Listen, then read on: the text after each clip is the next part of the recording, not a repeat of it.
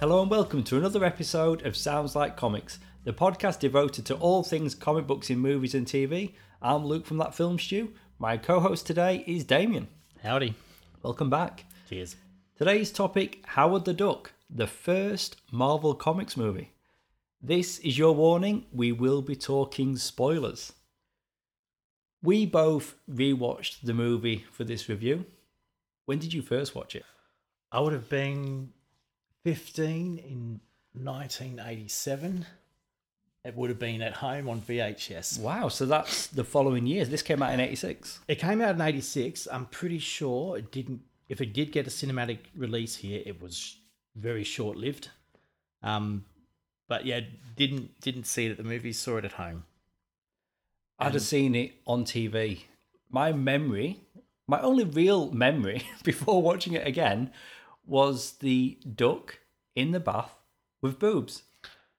A weird memory to have from childhood, but that always struck me as odd. So it's a movie that I've not been back and revisited until now. Now, there was a different cut of the movie that was available that brought it down to a PG rating, and they edited out some of the scenes. If that scene stuck in your head, then that wasn't cut out of the version that you saw. I'd watched it on TV, and I've got the Blu-ray, the Australian release, and it's a PG. Yeah, and it's still got that scene in it. Still got it. So I was waiting for it, and there it was. Feathered covered boobs is PG. Yeah, Okay. apparently. I mean, we'll get into it, but Howard is a big pervert in the whole movie. Okay, I said in the opening there, Marvel Comics' first movie. If we're going to be technical, he isn't actually the first Marvel character to have a full-length movie. That honour belongs to Conan the Barbarian. Yes. Yep. Who also had a best-selling comic book series by Marvel, and his movie came out in 82. We've reviewed that previously on the show, so I guess you could say that Conan is the first Marvel movie, but it wasn't an original creation like Howard. So let's stick with Howard. Let's stick with Howard. The first live-action Marvel Comics movie, and there's going to be so many people out there that aren't aware of that fact. And maybe that's a good thing. Maybe. In the comics, then, his first appearance, Howard the Duck was created by writer Steve Gerber and artist Val Myrick. The character first appeared in Adventure into Fear issue 19 back in 1973. The cover date was December. The most common tagline of his comics reads, "Trapped in a world he never made," which I like. Are you familiar with the comics at all? I'm familiar with them, but I haven't read any of them. So I read one the they other day. exist. Marvel and DC are doing reprints at the moment of some of the key issues. And here in Australia, Collector's Zone in Clarkson, they had a selection, one of them being Howard. So I went and bought it and read it. Interestingly, Spider-Man's quite prominent in the story. So whether they were counting on Spider-Man to help sell this comic, I'm not sure. But present in the issue, you've got Howard, you've got Beverly, and there's a barbarian storyline. So you've got Howard gets transported to another world. He's dressed similar to Conan. He's got the sword. It's odd. The whole thing's odd. But Howard in that comic is not Howard in this movie. Okay, how's he portrayed in the comic? Very obnoxious. He's sarcastic. He's just different. Like, we're getting a kid-friendly version of Howard in this movie. Okay. I think. Okay. Did you hear about the legal dispute with Disney? The comparisons of Howard and Donald Duck? I did, yes. If you're unfamiliar, Disney objected on the grounds that Howard looked very similar to Donald and almost sued Marvel before giving them a chance to redesign the character. Not only does he get to wear slacks now, but his forehead and beak are generally shaped differently. Yes. So they had to make certain changes because until then it looked like Donald getting Duck. mixed up. It looked like Donald Duck smoking a cigar. Disney don't want that. No. The screenplay was originally intended to be an animated film, but the film adaptation became live action because of a contractual obligation. I'm not sure if that's the production company or if that's George Lucas himself. So George Lucas is attached as a producer. And originally, this was going to be animated and more in line with the source material. But they owed a live action movie, and Howard the Duck became live action. George Lucas proposed adapting the comic book following the production of American Graffiti, the movie he made in 1973. That's 4 years before Star Wars? Yes. After multiple production difficulties and mixed response to test screenings, Howard the Duck was released in cinemas 1986. So this was, before we even got to see it, was problematic. Upon its release, the film was a critical and commercial failure, and in the years since was considered one of the worst films of all time. Now that statement is pretty bold, but I also think very accurate. It was nominated for 7 Razzie Awards, winning 4. Despite the criticism, it has gained a cult following among fans of the comic book series. Howard the Duck in the movie was portrayed by Ed Gale and voiced by Chip Zien, and was later voiced by Seth Green in the films Guardians of the Galaxy and Guardians of the Galaxy Volume 2, which are both set in the Marvel Cinematic Universe, and the character also makes a non-speaking cameo appearance in Avengers Endgame, which I missed completely, but when I watch the movie again, I will be looking out for Howard. I didn't know Howard was there. It's the portal scene. Okay. That's where he rocks up. turns up. Which is appropriate considering how he arrives on Earth in this 1986 film. It is. A portal. Well, that's exactly right. Only in this movie, he's riding a couch or an armchair, should I say. On TV, though, and then we'll get into the movie, Hulu will air an animated series written and executive produced by Kevin Smith and Dave Willis. Howard will team up with MODOK, Hitmonkey, Tigra, and Dazzler in the animated The Offenders special. Just a special? Just a one-off special. So I guess it's, Netflix had their characters come together in The Defenders, this animated spoof comedy, The Offenders. No, it sounds like it could be a lot of fun. And Kevin Smith. Yep. I'll watch it. I'll watch all of these, and no doubt we'll get back together again at some point and talk about them. So the Howard the Duck movie then. Howard is suddenly beamed from Duck World, a planet of intelligent ducks with arms and legs, to Earth, where he lands in Cleveland. There he saves Rocker Beverly, played by Leah Thompson, from thugs and forms a friendship with her. She introduces him to Phil, played by Tim Robbins, who works at a lab with scientist Dr. Jennings, played by Jeffrey Jones. When the Doctor attempts to return Howard to his world, Jennings instead transfers an evil spirit into his own body. We've talked about the failings at the box office. This movie had a budget of $37 million. $38 million at the box office. I mean, that's a profit, right? $1 million. Maybe they depict up more from VHS, DVD sales, soundtrack. I don't know, wherever it can help. It's considered not a loss, isn't it? If you look at the figures, it's not a loss, but it's not a great profit. It's not, but if you're going from Howard the Duck to Avengers Endgame, which is now the highest grossing movie of all time, yeah, it's a wide margin. It is huge.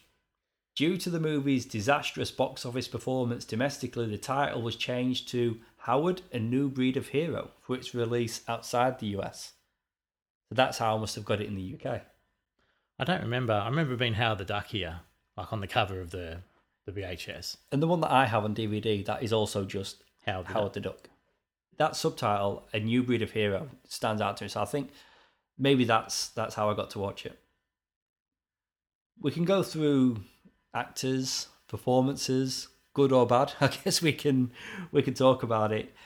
Chip Zien, I'm not familiar with this guy's work outside of this movie, but he was the voice of Howard. And as I mentioned earlier, Ed Gale, primarily he's the guy in the suit. I think they tried different people and maybe more than one person contributed. I think about 8 people tried the suit. Okay, well, there we go. I read somewhere that they initially wanted a child to do the performance, but a child was not capable of doing the stunts and the acting that was required. So Ed Gale ended up being predominantly in the suit. And he's the one that gets credit. He is. Yeah, he gets sole credit for being Howard in the suit. He does. But I think even by 1986 standards, you couldn't have a kid in that suit. No, a kid, no matter how good they were, they wouldn't be able to do the subtle things that he did. I don't just mean that. I mean having a child like trapped in this suit for like hours at a time. But you're right, though. I mean, yeah. I mean, he's doing what he's doing. I mean, it's an odd looking suit, but they did build it. You got to credit him for that. It's a $2 million suit, according to George Lucas. Which is expensive. You know, when doing research for this, I was looking up at images, and you can see the suit laid out on the floor in a picture, and it's downright disturbing. It's like, it's the head, the hands, the feet. So through the film, if we're talking about the performance of the Duck, they used the suit, an actor in a suit, and they used the puppet. Right, so okay. Animatronics as well. Were you acutely aware of the difference in scenes? I wasn't watching out for it, to be honest. Did scenes jump out at you as being different? Definitely, there's a scene where they start taking his clothes off, and he's all skinny. Okay, he's much skinnier. Yeah, that's right. Yeah, and then he's quite rotund. Stocky, yes, when he's got his clothes on. I thought the puppetry with the mouth, in line with the dialogue, they nailed that. When he was talking, like it wasn't like he was watching a foreign language movie where the mouth was moving different to it was in sync. Audio. It was in sync for the most part, for sure. Let's talk about Beverly Switzler. Leah Thompson. So this is a year after she did Back to the Future. It's funny because when you look up the film on IMDb for Howard the Duck, the first image you see is of Leah Thompson and Michael J. Fox. It's actually a scene from Back to the Future, not Howard the Duck in the thing. I think I remember at the time that I liked her in Back to the Future, and I thought her performance in Howard the Duck wasn't as good as she's capable of producing. I thought she struggled sometimes to act alongside a man in a suit. I think all these years later, from what I've read, she looks back on the movie, the experience more fondly, but I don't think she liked the movie at the time. No, at the time, wasn't enjoying herself. Maybe that came across, maybe. What did you think of her performance? I thought she was fine. For what it is. I thought she was fine. Yeah, I mean, this movie in general, you kind of got to... I think for the type of movie that it is, I think she's fine. It's very much of its time. It's very much an 80s film and feels like an 80s film. Her performance is matching her surroundings. Yes. Let's say that. Yep. Tim Robbins, quite a surprise to see him in this as a kooky scientist. Often, he's wearing his glasses diagonal, to show that he's a kooky scientist. I think this might have been the very first film I saw Tim Robbins in. And not long after that, would have seen him in films like A Cadillac Man, alongside Robin Williams, where he plays another sort of zany, wacky goofball. But then, of course, later on went to see him in things like Shawshank Redemption. That's a big one. I'm trying to think of another one. Jacob's Ladder. I think he was in. That's another one. Phenomenal performance in that. But I'm trying to think of other things that he's done that I can't get past. Nothing to Lose. Okay. It's him and Martin Lawrence. Yep. I used to watch that movie quite a lot. What did you think? What did you think of Tim? I think he's fine. He's not bad. He's enjoying himself. He's laying it on pretty thick. Some of the jokes fall flat, and some of them land quite well. It just seems everybody in this movie knows the type of movie they're making. Mm. They're not taking it too seriously at all. They're not. No, I think we've talked about Howard's appearances in the MCU. I think if we were to ever get another Howard the Duck movie, tonally it wouldn't be this. No. And therefore I think the actors would lift the game and it would be a completely different thing. So let's speculate on that. If they made a live action Howard film today, what tone do you think we'd see it in? I think it'd be more like Guardians. The comic, yeah. Guardians, it'd be, the little snippets we've had of him in those movies, more wisecracking. He's got the cigar, he's drinking alcohol, I think they'd play it more of like an anti-hero maybe, like he'd do the right thing, but by trying to achieve his own personal goals. You know, he'd end up saving the day, but it would be a byproduct of something he was doing for himself. Yeah. How would a scene between Rocket and Howard go down, do you think? I mean, I'd like to see that. I mean, before Guardians of the Galaxy, the idea of having a talking raccoon in a movie sounds crazy. It does sound crazy. Yeah, it works. And the glimpses that we've seen of Seth Green as Howard, it does work. If they weren't doing this Hulu series, maybe they'd have got to it eventually. Or maybe, just like the Guardians movies have done previously, he'll pop up there. Well, what about potential for the Disney streaming channel? Yeah, maybe. Content you for know that. what? Yeah, that's probably where you'd most likely see him. Maybe like Disney Plus, they'll start doing something. You know, we've got the What If series, which is animated. Maybe they'll put together a live action anthology series where it'll be like one and done, 20-minute episodes, half an hour, however long, Yeah. but it'll just focus on a different character, maybe 8 episodes per season. And that's where you'd get a live action Howard the Duck. And I'm pretty sure, don't want to speak for him, but Seth Green would do it. He'd be up for it. Yeah. One more person I want to talk about, Jeffrey Jones as Dr. Walter Jennings. But then we'd later see him be the bad guy of the movie. But it's not really him. No, he's been he's taken possessed. over by the Overlord. Yeah, the evil Overlord, who is based on the Marvel villain who originally brought Howard to Earth. So this is in the comics. His full title in the comics is Thog, the Netherspawn, Overmaster of Summoners. They didn't go that way.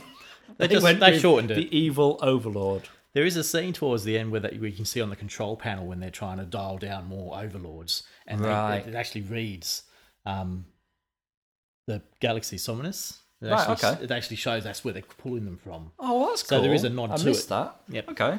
But Jeffrey Jones, I know him primarily from Beetlejuice, Ferris Bueller's Day Off. He was probably most valuable player maybe in the film for me. Yeah, and when they really like turn up the effects, and he's got he looks like stop motion effect, doesn't it? You know when he's got the large tentacle tongue coming out. Recharging. Yeah, so it looks like it's stop motion. I'm not quite sure how they achieve that, or whether it's it was a puppet, and I think it was puppet. and they digitally manipulated the footage. It was puppeteered. It was a mashup of two different things because it cuts and it's quite obviously not his actual real head anymore, and there's like a prosthetic head with a thing protruding out, and then it cuts back to his real head and it's like a rubber thing hanging out of his mouth. Similar to the Bannister effect in Beetlejuice, then, Probably. where the head of Beetlejuice no longer resembled Michael Keaton. It was just an effect. Yeah, Okay. it was a proxy, but a bad one. Yeah, but he's essentially the big bad, and you know he does a good job. He does. I mean, the whole thing in the diner, and I don't know, you got the diner scene, and that's when you really start to see him take an evil turn, and they're fully clued in on what's going on with him. Do you think, because he alters his voice when the Overlord's taking over, do you think that's him in the performance, or they've somehow enhanced his voice? The diner sequence I was talking about, it's combining practical effects, including squibs and air cannons, with visual effects created by Industrial Light and Magic, which is George Lucas's company. Sound designer Ben Burt, he created the voice of Dark Overlord by altering Jeffrey Jones' voice as his character transforms. So he is still in there, but they're manipulating, the voice. the sound. This sounds like gravel. I'm in two minds about it because it's extremely cheap, but I do like I'm a sucker for a practical effect. So just knowing that, okay, so that's how they did it. There's a charm to it. There is. The diner scene was probably it was the mid movie big set piece, wasn't it? The diner scene, where you got visual effects coming in, you've got some practical stunts happening, you got a chopper knife mallet thing. Yeah, with the sushi. Yeah, like what's the knife called? You know the one I mean. Yeah, the Japanese chef. He's got but the knife's flying around through the air, spinning. He's controlling it with his hand, like the emperor would or something. That's right. Yeah. And so you got it's a big piece. So it's introducing some visual effects. And I'm just looking ahead in my notes here. They did use stop motion effects. They did. That's how they At the achieved it. Okay. And the climax as well. Yes, When that's like, the big very bad. apparently stop motion, but fun, cheesy. Yeah, and I like it. And the credit there goes to designer Phil Tippett. Yeah, again, like practical effects, I'm always going to be a fan of that over CGI. I mean, your big movies, like, we've mentioned Avengers Endgame, you want CGI. But your smaller movies like this, yeah, stop motion or practical effects is the way to go. The soundtrack, I was surprised to find that the film score was written by John Barry of James Bond fame. Okay. What I've read though, like there's another composer credited, Sylvester Levay. He did the score for Sylvester Stallone's Cobra. He came in and redid a lot of Barry's music, primarily the third act. I did read that some of the score was redone. They weren't happy with the original score. Yeah, so they changed it a lot. Apparently, it was too old-fashioned. I do think during the making of this movie, there was that tonal shift. If you go back to Howard in the comics, he's like a private investigator. So I think they were going for more like a film noir. And you'd go for a classic theme from someone like John Barry. But then when they're actually shooting the movie, I can see why they'd have gone back and had someone else redo the music to make it more family-friendly, whimsical, sci-fi. So I think tonally it did change, and they had to change the music to match that. The score, I don't really recall how it, I can't think of it in my head how It plays like a detective score. Okay. Especially where the movie starts in Duck World. And it does, because they purposely don't show you the ducks to begin with. They're showing you a world, and then you'll see Howard come home, and then you get to see that he's a duck. So they tried to make it sound like just and look like a real world. And then you get the ducks, and it just goes. It looks off like from there. our world. It does, until you start seeing Duck the stuff. humanoid ducks. Thomas Dolby wrote the film's songs and chose the members of Cherry Bomb. So that was the band that performed with Beverly. Leah Thompson did perform her own singing for the role. She did. They weren't sure if they were going to keep her voice, and they were thinking about overdubbing it, but in the end they felt her performance was strong enough to keep. And again, it matches the movie. It's I think she it's of does its time. a good enough job. Like, I don't know if she's like sang in movies, TV outside of this, but for this movie, yeah, it works. Being a bit of a music fan, I remember at the time, I think it must have been 87, 88, after the film had come out, I found Howard the Duck soundtrack on vinyl in a clearance bin at 78 Records. So I bought it because it was like a few bucks. And it was pretty terrible out of context from the film. Like listening to it as standalone music, it just didn't work. I probably sold it on to another secondhand shop. Oh, so you were listening to the tracks by Cherry Bomb? Yes. Oh, okay. So just without the context of seeing the visuals, which maybe make it more palatable, I don't know.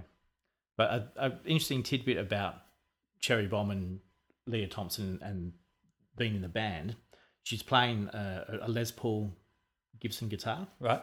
Quite a, worthwhile guitar to own. Be worth a bit of money. She kept the guitar. Oh, cool. She still plays it, apparently. So, not a bad thing to take from set. I did hear that the final sequence in which Cherry Bomb performs the film's title song was shot in front of a live audience in a auditorium in San Francisco. Real audience. I like that. No, it's quite obvious in the film that it's a real audience. And it was a custom guitar for Howard as well. So he was able to actually play it underneath the costume. Underneath. So the legacy of Howard the Duck. So we talked about the movie, but what did the movie give us? And I was very surprised to find this, that the movie is the only reason Pixar Studios exists. I feel like I'm going to have to sell you on this. No, I did read. I know where you're going with this. Okay. So sell me on it. Okay. I want to hear it. So George Lucas was already in debt at the time, having just spent all of his money on Skywalker Ranch and had to sell some of his assets to stay solvent. One of those assets is newly launched computer animation studio, which he sold to Steve Jobs at Apple, which eventually became Pixar Studios. Isn't that insane? I mean, I'm sure Steve Jobs would have found another way to start Pixar. I also read that Steve Jobs paid above market value for the equipment, like didn't rort him on the deal because he was needed to sell to stay, as you said, ahead and stay above it.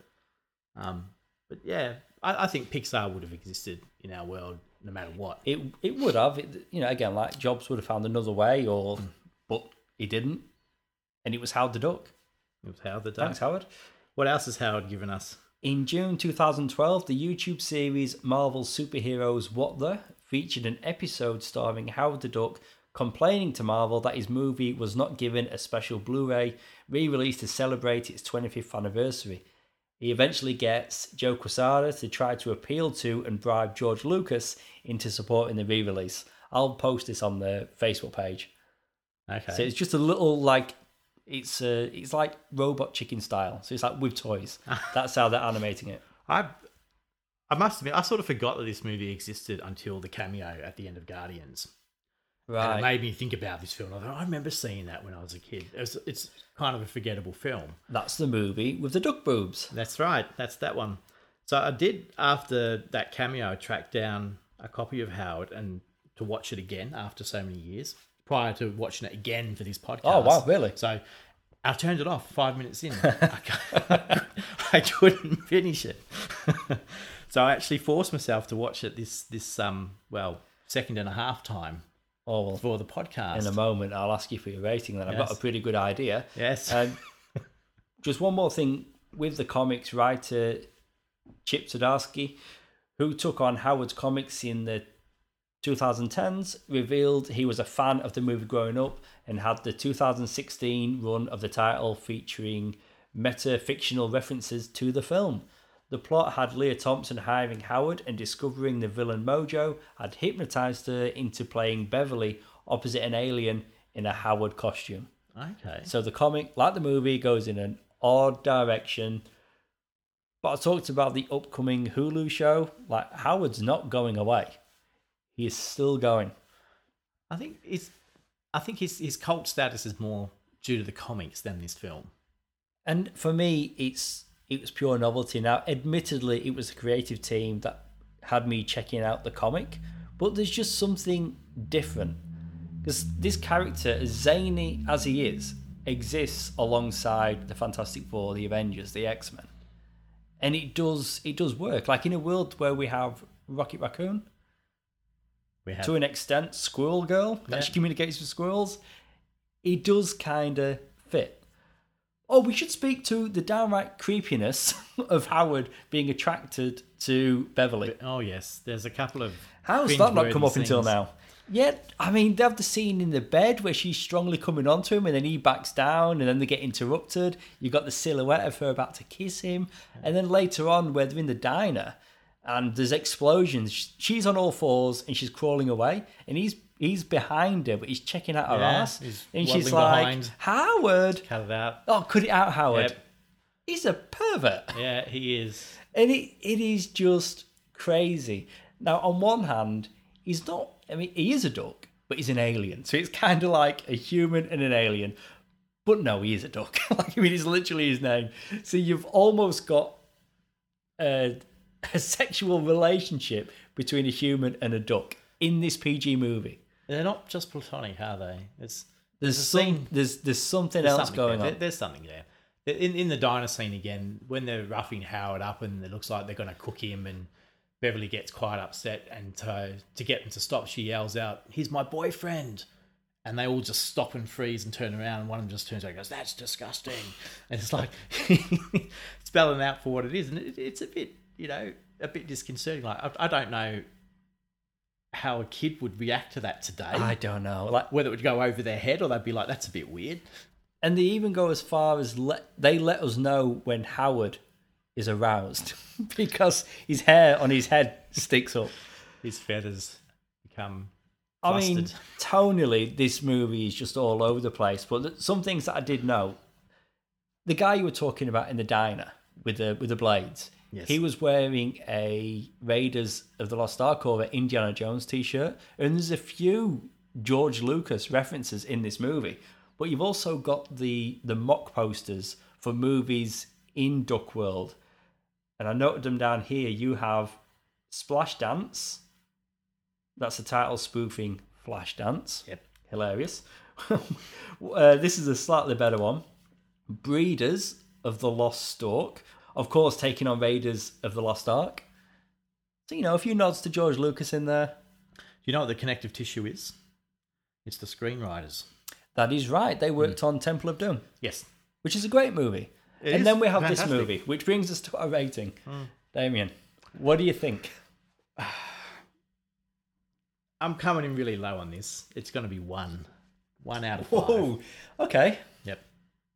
Honestly, I've just realised that we've been talking about this movie for half an hour. Wow. That is longer than I thought we were going to go. 1 out of 5. Yeah, wow, okay. Where were you?